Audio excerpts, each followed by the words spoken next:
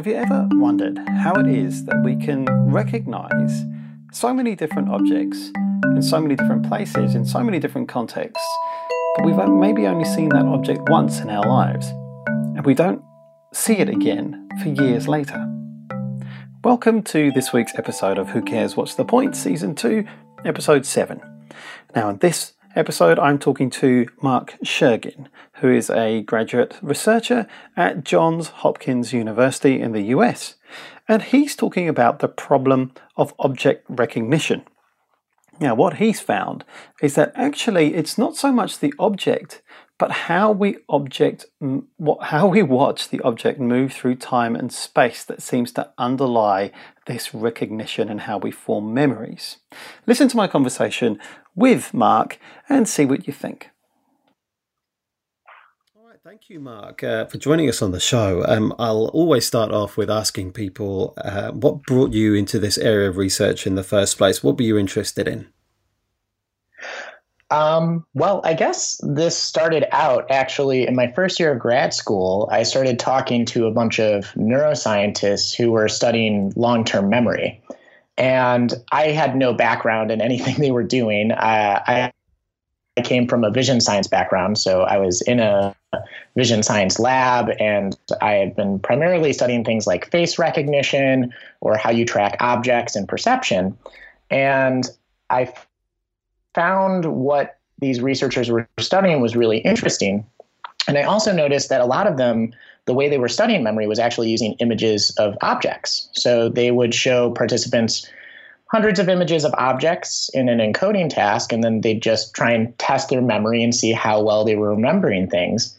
And it led to this realization that they were kind of studying the same thing that a lot of vision scientists actually study, but in a completely different way. So there's a lot of vision scientists who show participants images of real world objects, but the reason they're doing it is they're trying to understand object recognition. And if you think about it, recognizing an object is sort of a long-term memory problem. So this seems really related, but they're taking a completely different approach. They want to know, well, if I gave you a photograph, so I give a computer program a photograph, how do you know what an object is? It seems kind of like a silly problem, mostly because we recognize objects effortlessly in our everyday lives. But this is actually really complex. It's really hard to figure out, well, how do humans do it? Or how would you make a computer program be able to tell what an object is? And so a lot of vision scientists have been trying to figure out, well, when you see an object, how do you know it's an object? And what's interesting is they're primarily investigating how you perceive objects in the moment, right? So if you see something, how do you know that it's there? They're not really so much interested in the memory aspect of that. They say, oh, of course, once you see the object, then you're matching it to some sort of memory you have. So the moment that I see a coffee cup, I match that coffee cup to some sort of memory of it. But they don't really care too much or don't really go into the details. And this was I had this insight that neuroscientists were basically doing the exact opposite thing. They were studying the same problem, which was this object recognition problem, but they weren't interested in how you saw the object. They showed you images of objects, but they just wanted to make sure you saw them. So they just make sure they were in the center of the screen for a long time so that they knew you saw it. And they weren't interested in how you perceived it. They just wanted to understand the memory aspect. And so you have these kind of two independent sets of researchers studying the same thing. And I wondered, well, can I relate these things together? And specifically, it led to this insight, well, maybe the way you actually see an object is important for how you remember it. Yeah, and when I was reading your paper, I guess that's what drew me to it. I was intrigued by this question, the idea that actually once we see an object in a particular circumstance, how is it that we may be able to recognize that object and have a memory for it, even though we may not have seen it for years, even though we may see it in completely different circumstances on the other side of the planet, and with a whole lot of other people, or the context is completely different, yet we can still recognize that object. That's what intrigued me about this, was how we understand that process. Yeah, and this is something that really we still struggle to understand. I mean, we cannot design design computer systems that are able to recognize objects nearly as well as humans. And just as you said, it's kind of crazy. I'm sure people can think of an Atari game system. And if I showed you a picture of that, you might not have seen that for 20 or 30 years, but you would be able to recognize it. Or even the fact that you have a kid and they might have seen, maybe they were watching a cartoon of Thor and they saw Thor's hammer. And a few weeks later, you take them to the toy store and they're able to point out at a toy Thor hammer and say, oh, that's Thor's hammer. That really, we have this incredibly remarkable ability to recognize objects that we haven't seen for years, or to be able to generalize to new circumstances. And that's what kind of the $1 million question is, well, how are we able to do that? It's incredibly hard to design computer systems that can even, match humans a little bit. The ones that can only really do it in really, really specific circumstances. Yeah, and the ability for us to generalize from just kind of very short exposures. I totally recognize your example. I have a 6-year-old daughter, and, you could show her something, when she was 4, and she'll come up with it when she's now just over 6 years old. And I know that she only saw that thing for 2 or 3 seconds because we were like walking past a shop and we didn't have much time. And then she'll come out with, oh yeah, that's the thing that this doll was wearing. And I'd be like, yeah, I have no clue, but yeah, you seem to have a very fixed memory of it. I've no doubt that she's probably right on it, because she's done this a few times where I have managed to verify that she's right. So yeah, I totally recognize that. Yeah, it's pretty amazing. And so again, it's just what I'm interested in studying, and where this insight came in is, well, how are humans able to do this? It's a really big problem. I mean, there's literally thousands of researchers across all sorts of disciplines to figure this out. Yeah. So I know that your paper is actually quite complex, and I was sat there reading it going, I would love to have a conversation with you where you could perhaps walk us through what the ideas were that you were trying to test and how it is that you went about this. And I guess starting off with the fundamental premise that actually the exposure to a memory is not necessarily just kind of like one snapshot in time, but actually it seems to be more complex than that. It's almost like a series. Is that right? Yeah, so there's a couple of ways that I could unpack this. Perhaps going off of what you were just saying is you can imagine that when you see something once. So let's say I had a baseball and it's in my hand and we happen to be in the same room, and I just toss this baseball across the room, right? So I'm just tossing a ball across the room. And to us, that seems like just one event. Oh, the ball flew across the room. But really what you can think about it is it's a series of events. It's kind of your mind is taking little snapshots at different points in time. And at each point in time, as you move forward, that ball is going to look slightly different. It's going to be moving faster or slower. The light might be hitting it in a different way. So really, you can think of just that one event of the ball flying across the room as multiple sort of photos that your brain's taking of that ball. Mm. So it's almost like the frame. There's lots and lots of different frames that are unrolling over time. And each of those frames, like you say, the light is changing. There may be variation across those frames. Yeah, and what our idea was, basically what we hypothesized and what we found in the paper is that maybe you're actually using this as a learning opportunity, because if you know that ball is the same object, despite the fact that at each moment in time it looks very different from itself, you can actually kind of learn, well, what are the stable and diagnostic features? What makes this baseball look most like a baseball, so that you can build a really good memory of what you saw. Right. You're almost kind of assembling this kind of prototypical baseball as you're viewing it, you're learning about it. And it kind of reminds me of this kind of process of fuzzy logic as you're speaking about it then. Yes. Yeah, somewhat. Yeah, a little bit. It's, yeah. It's I'm trying to think. Yeah, it is. It's, I just like to think of it again as a learning opportunity. Mm. It's kind of like, well, if you kind of know how it's changing, you can actually then, it's going to help you in the circumstances we were talking about earlier, like with your daughter. If you know how it changes, then when you see it in a completely new circumstance, whether that's a day, a month, or a year from now, you're going to be better at recognizing it because you know how it can look different.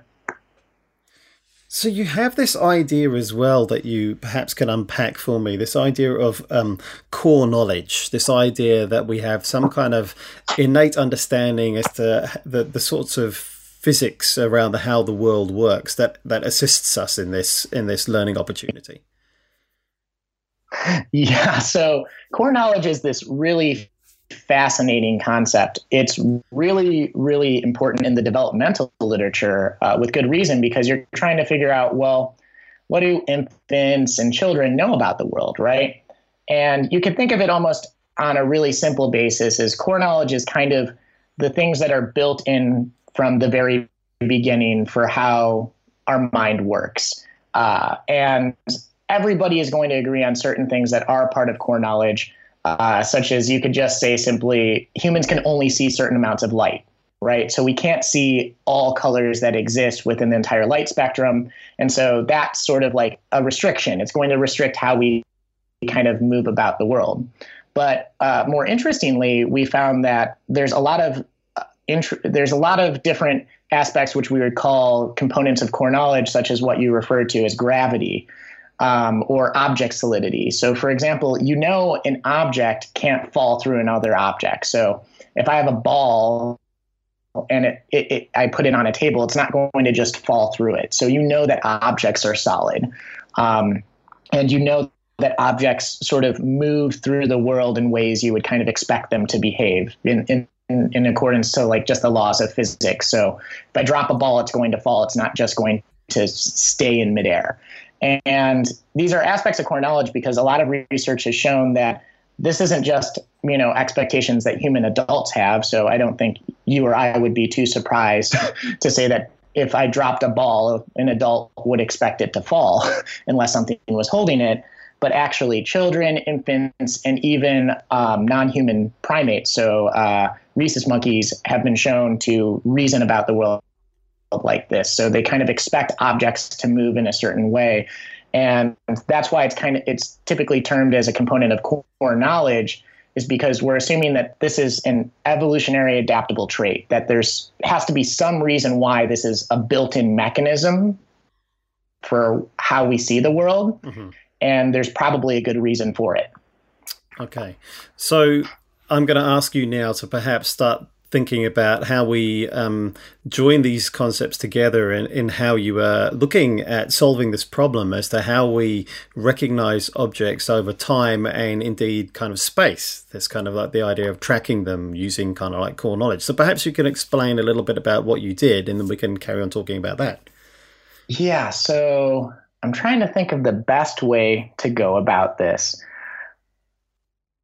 I guess I would say that, so going off of core knowledge and specifically what we looked at in the paper was that the way that you typically perceive an object in a given moment has to do a lot more with how that object is actually moving, much more so than how it looks.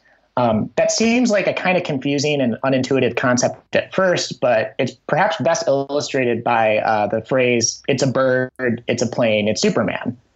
So in that phrase, that whoever's saying that, that famous saying is seeing the same object. They're seeing Superman the entire time, but at different moments in time, they sort of extracted different amounts of information that led to those differing classifications. So early on, they see something, it's a bird, and then they gather more information and they say, no, it must be a plane. And finally they gain even more information and they say, oh, no, that is Superman.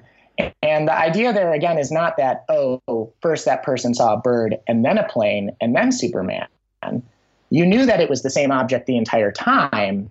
You just were seeing different things at each of those moments that led to those different classifications. And it turns out that when you're actually perceiving objects, the way an object looks is actually not nearly as important as how it's moving. I think another example that makes this really simple is if you're walking down the street and you happen to see two twins passing by, you don't naturally go, there's the same person in two different places. you kind of make the natural inference, oh no, despite the fact they look identical, these are two different individuals. They're two twins. And so we decided to sort of take that aspect of core knowledge that, well, how an object is moving through space and time seems to be really important for how you perceive that object, and say, well, does that actually matter for memory? Okay, so is there something about the way that this person is moving or this object is moving that then is a learning opportunity for you to actually understand that actually that thing that is moving in this way is actually the same object? And then how is it that we can recall that? So that's exactly it. So this kind of goes back to the ball example, the baseball example that I was talking about when you're throwing it across the room. The idea is, well, maybe the reason why we don't really care so much for how an object looks and much more about how it's looking through and much more about how it's moving through space and time. The reason for that is because you are sort of learning about it. So if you can tag something as an individual and you don't necessarily care how it looks, then you can actually take each of those snapshots, such as all those sort of snapshots of that baseball, and use that to learn more about how that baseball actually looks under different conditions. So as it's moving across the room, as it's spinning, as the light is hitting it in different ways, you know it's the same object, and then your brain can kind of learn more about how that object changes under those different circumstances. And in order to test this idea, so carry on. No worries. So in order to test this idea, what we did was we decided to show images of real world objects in a typical long-term memory experiment. So very much modeled after the memory experiments that I was sort of referring to that these neuroscientists do, is we gave participants images of hundreds of objects in an encoding task, and then afterwards we test their memory for those objects. But what was really important and different about our study was at encoding, we showed these objects moving. And what we did was we showed these objects moving twice. So we'd give you an image of the same object twice in a given trial, but we'd show in a way that either implied one individual or two individuals. And I think perhaps the easiest way to explain it is we had a bunch of different types of ways we manipulated motion in this paper, but the easiest that I think most people, or at least that I think I can readily explain, is in some of the trials, what happened was we'd have a pillar on the left and a pillar on the right side of the screen, and participants were just supposed to fixate in the center of the screen. And what would happen was an object would come out from behind one of these pillars. So let's say an object comes out from behind the left pillar. So the left pillar was covering it, and it would move to the center of the screen and then move back behind the pillar. And so it would do this for about a second, and then participants would see the same image of that object again. But in half the trials, they would see it appear from the same pillar. So it would come out back again from the left pillar, move to the center of the screen, and then go behind the left pillar again. And in the other half of the trials, that same image of that object would not come from the left pillar, but the right pillar. And so if you think about this in terms of how you normally see things in the real world, if an object is coming out from behind a tree or something twice, but from behind the same tree, you can kind of reason that it's probably the same object, right? So you know that it's the same individual. Right. But in those moments where the image of the real world object came out from first the left pillar and then the right pillar, you know that it can't be the same individual. So despite the fact that that image was exactly the same, it looked exactly the same, you know it's not the same individual. Right. You'd assume there that there were two different individual objects. Yeah. So to think of it in the ball example, you just assume it was two different baseballs or two different soccer balls or something like that. So if you were out in a field and you happen to see a ball come out from behind a tree, and then someone kicked it back from behind another tree, and then another ball came from the your right side of your hemisphere, so you're looking towards the right, you'd know it's not the same soccer ball. Just because you know that an object can't suddenly, change where it is in space and time from one place to another without actually traveling there. Okay, so you've got this variation. You've got it coming from either the left or the right pillar. What did you find then in terms of the impact on people's memory? So it was actually very surprising, to be honest, because if you think about it, whether you're seeing this object of a real world image, so you're seeing, let's say, a teddy bear appear twice from behind the same pillar or behind two different pillars. In each of those cases, you're seeing the image for 2 seconds, and most people, it's not hard for you to see. So most people don't really notice anything funny about the task. No one said they had trouble seeing anything, and they're seeing both of these images, whether they see it from behind the same pillar or different pillars for 2 seconds each, which is a pretty long time. And what we observed is that when you see the image of these objects traversing the same path, so when they come out from behind the same occluders, you actually have much better memory. So across some of our experiments, we found that you had up to 20% better memory performance when you saw it come out from behind the same path than when you saw it come out from behind two different paths, so behind two different pillars or occluders. Okay, so the same exposure, the same object coming back and forth from the same side, the same pillar on one trial, and then the other one it's coming from the other side. The people where it's coming back and forth from the same side, the same pillar, they have 20% better recall than the other side, than the other group. Yeah, in some of our experiments, in all of our experiments, they had better memory, but in some of our experiments, it was up to 20%. The effects could get quite large. It's pretty large for the memory literature. Yeah, that is a big effect for the memory literature. So, what do you make of this, Mark? How do you explain this? So the way we explain it in the paper is it's again going off this idea. So why is it important for when you perceive an object that you perceive it not according to how it looks, but according to how it's moving? Again, it's kind of a little unintuitive when you think about it at first, but perhaps one of the reasons why we actually do this and why it's considered, a component of what we discussed earlier of core knowledge, of the way that not just humans, but even primates reason about the world and see objects, is because it's actually there to build memories. Because if you see an object moving along the same path, you know that it's the same individual. And so then you can learn about it. So you can use that to integrate both of those encounters into a single long-term memory.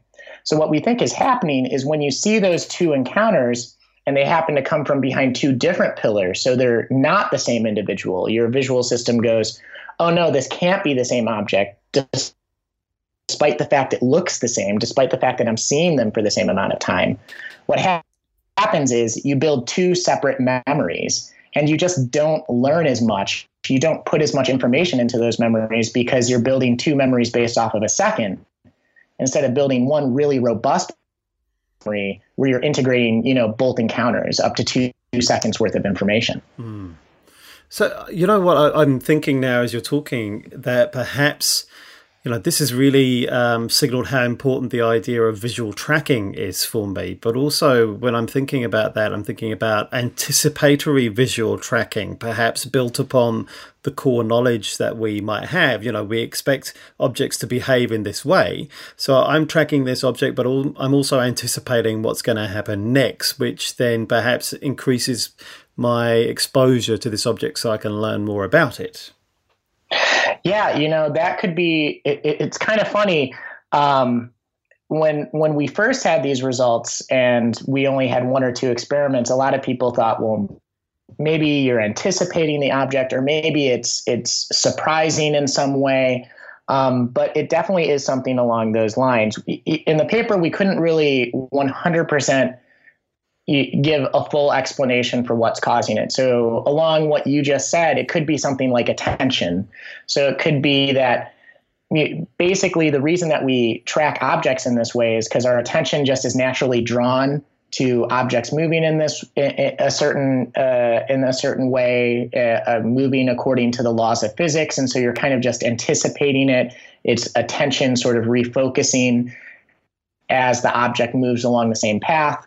But it also totally remains possible that this is completely something that's happening in memory. We really we don't know the answer to that yet. So unfortunately, more experiments and perhaps maybe even some neuroimaging is going to be necessary to disambiguate that. But it appears that at least across some of our manipulations, we controlled for some aspects of attention, and we use different types of memory tests. We use different types of motion manipulation that are in the paper that we haven't discussed here, but it makes it so that there is actually a fairly strong case that maybe this is a memory process, actually, which is kind of interesting. It's your brain is actually seeing this object for the same amount of time.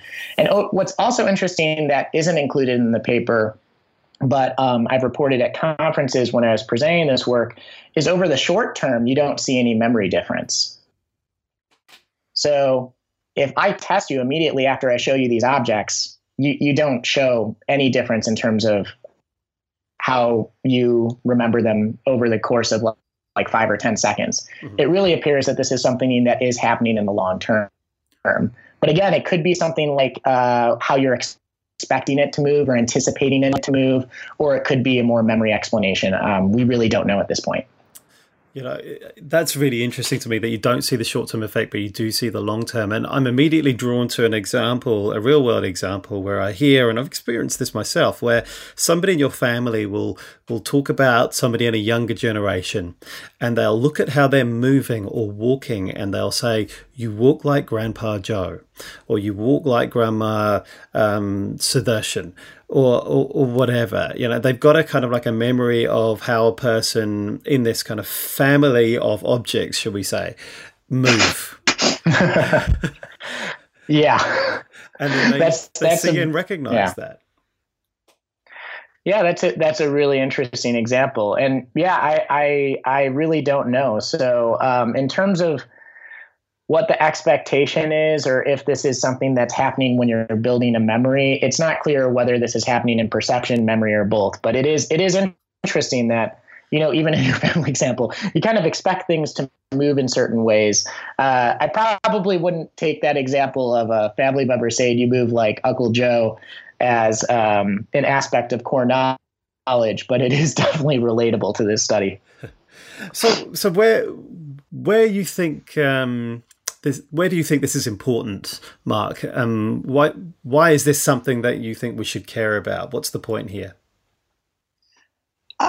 There's a few reasons. So one of the easiest ones to point out right away kind of just goes back to the motivation behind the study, which is I realized there were these vision scientists studying object recognition and these neuroscientists studying long-term memory, and really they were studying the same thing, just using different methods. And so part of this study is on an intellectual level, just saying, oh, well, these two groups of researchers should probably talk more.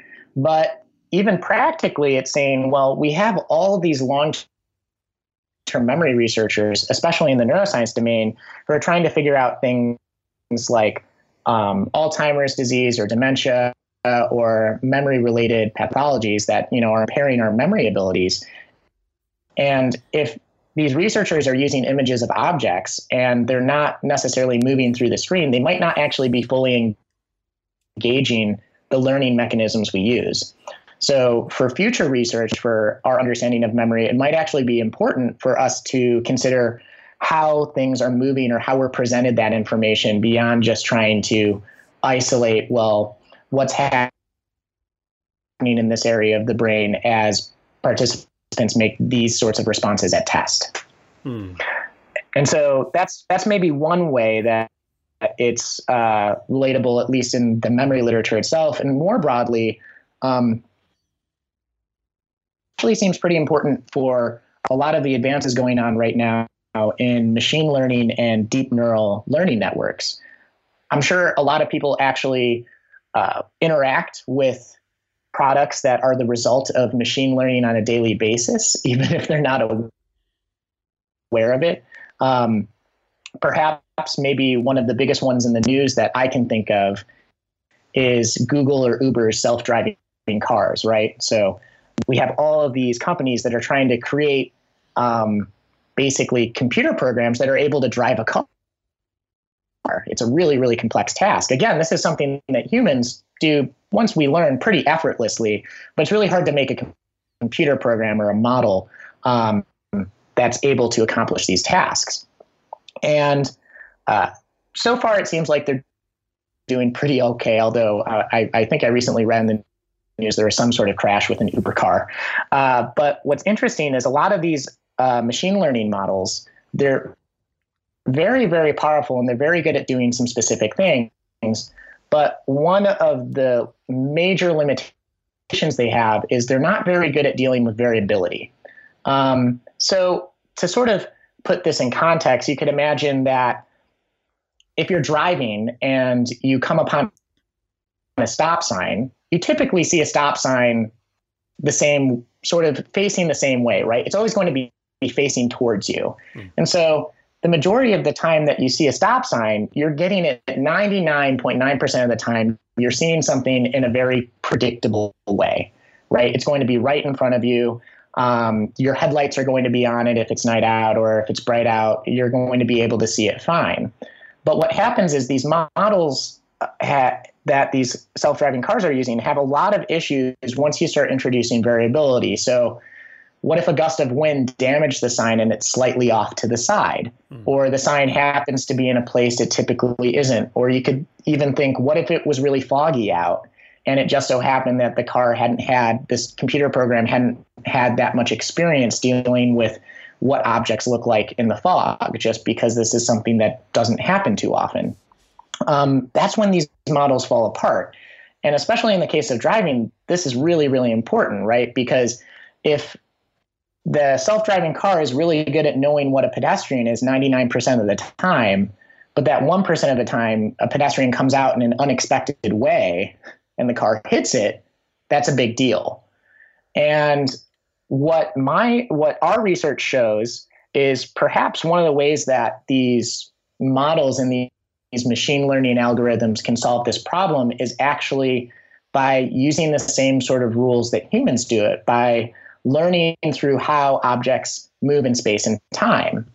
So instead of kind of learning about, well, how do stop signs typically look, because you are training these models, again, based off of the ways that you generally see things, you can train it based off of, well, how does it change as it's moving through space and time? So as the car moves, how does this stop sign change, and what seem to be the diagnostic features that are going to help you recognize a stop sign or recognize a pedestrian, even if you see it in a very unexpected way?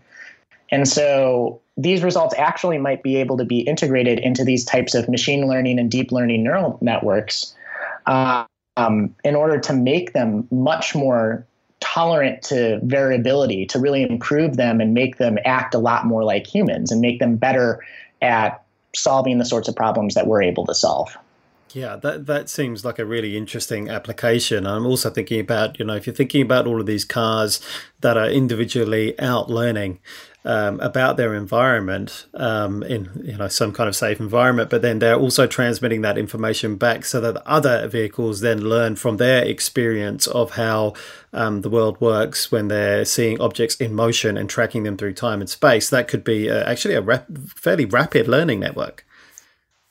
Yeah, I mean, it's really hard when you're building these networks too, because before you even get the cars out on the road, especially with these deep neural learning networks, which is it's basically just, you can think of, they're trying to model these computer programs almost like the brain, and they require a lot of training. They use supercomputers to train these models before they even put them in the car. And one of the limitations about how we train them is that they use something called supervised learning. It's almost like having a teacher over your shoulder, right? So they showed a video clip of a pedestrian, and then you train it to say whether or not it's a pedestrian. So you showed a video of a pedestrian, you ask it, was that a pedestrian? If it says yes, you say good job. And if you say no, then you say no, and it gets that feedback so that it can kind of modify its behavior. But that's not the way humans learn to recognize objects, right? So I'm sure your daughter, a few times you've pointed out objects to her, but you weren't always there teaching her what every object was throughout her entire life. Yeah. She learned it in what we call an unsupervised fashion. And what we think is the ways that we actually detail in our paper is probably the way that humans learn to recognize objects unsupervised, when we don't have labels, when we're not explicitly told what an object is. And so going off your example of having these cars throughout the world is you could actually sort of integrate this into the programming and perhaps have it so that it can update its programming so it can learn more in the moment. Because you're not going to have to give it feedback. So you can have it going throughout the world, and as it goes throughout the world, it's going to learn about what a pedestrian looks like. And you're not going to have sort of this oracle, this teacher in the background saying, yes, that's a pedestrian, or no, it's not. So it can kind of just learn naturally the way humans do, actually. And that could be a really cool thing that could hopefully improve how well these self-driving cars work. Yeah, and can you imagine what a shortcut that would be in terms of processing power as well? Yeah, it's astounding. And I mean, even, self-driving cars is only one example. And I think it's maybe a little easier, especially since the study that we're discussing is about seeing objects and things like that. But even if you think of Amazon Alexa or Siri, I mean, there's all these virtual assistants, there's all these machine learning algorithms that are making our day-to-day lives easier. And it could be implemented in a variety of different ways to really make these things seem a lot, to make these products a lot more powerful and interesting and better for society as a whole. Sure. I guess the last thing I wanted to ask you about is similar, but I was thinking about a specific application here, which you may have experience of from your kind of original training before you started doing this, and that was of facial recognition.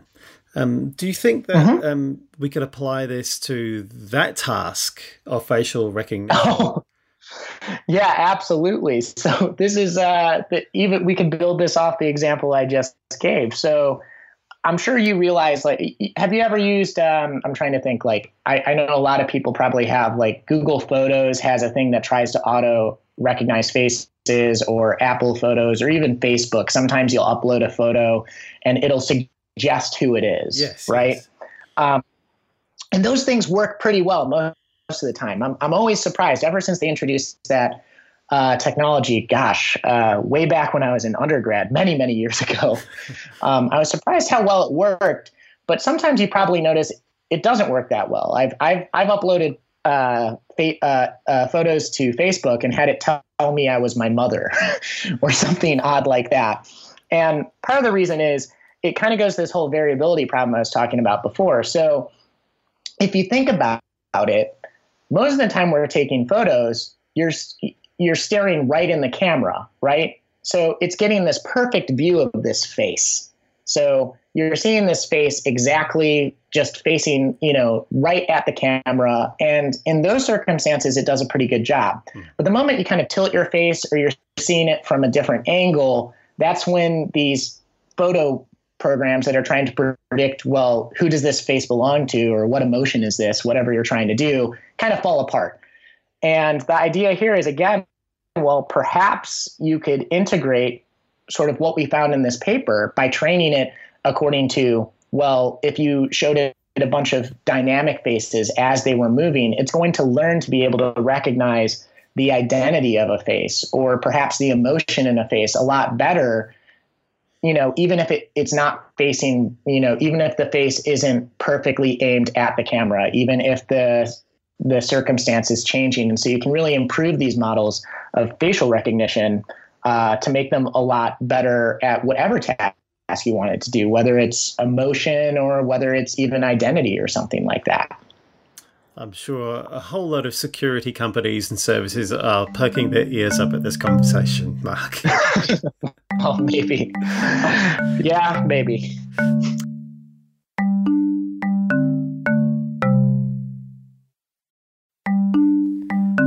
thanks. Hope you enjoyed the show. I love how we've got on to talking about autonomous cars and how maybe they learn and share information with each other. It's not really where I expected to go when I started having that conversation. You can follow us on Twitter at WCWTP or myself at Saab Johal, your host and producer for the show. You can find us on Facebook. You can find us on the website, whocareswhatsthepoint.com. You can find us on Libsyn. You can find us everywhere. Please send us feedback. If you find us on iTunes, please look us up, review and leave a rating because it really helps other people find the show. Until next week, have a great one and don't forget. Who cares? What's the point?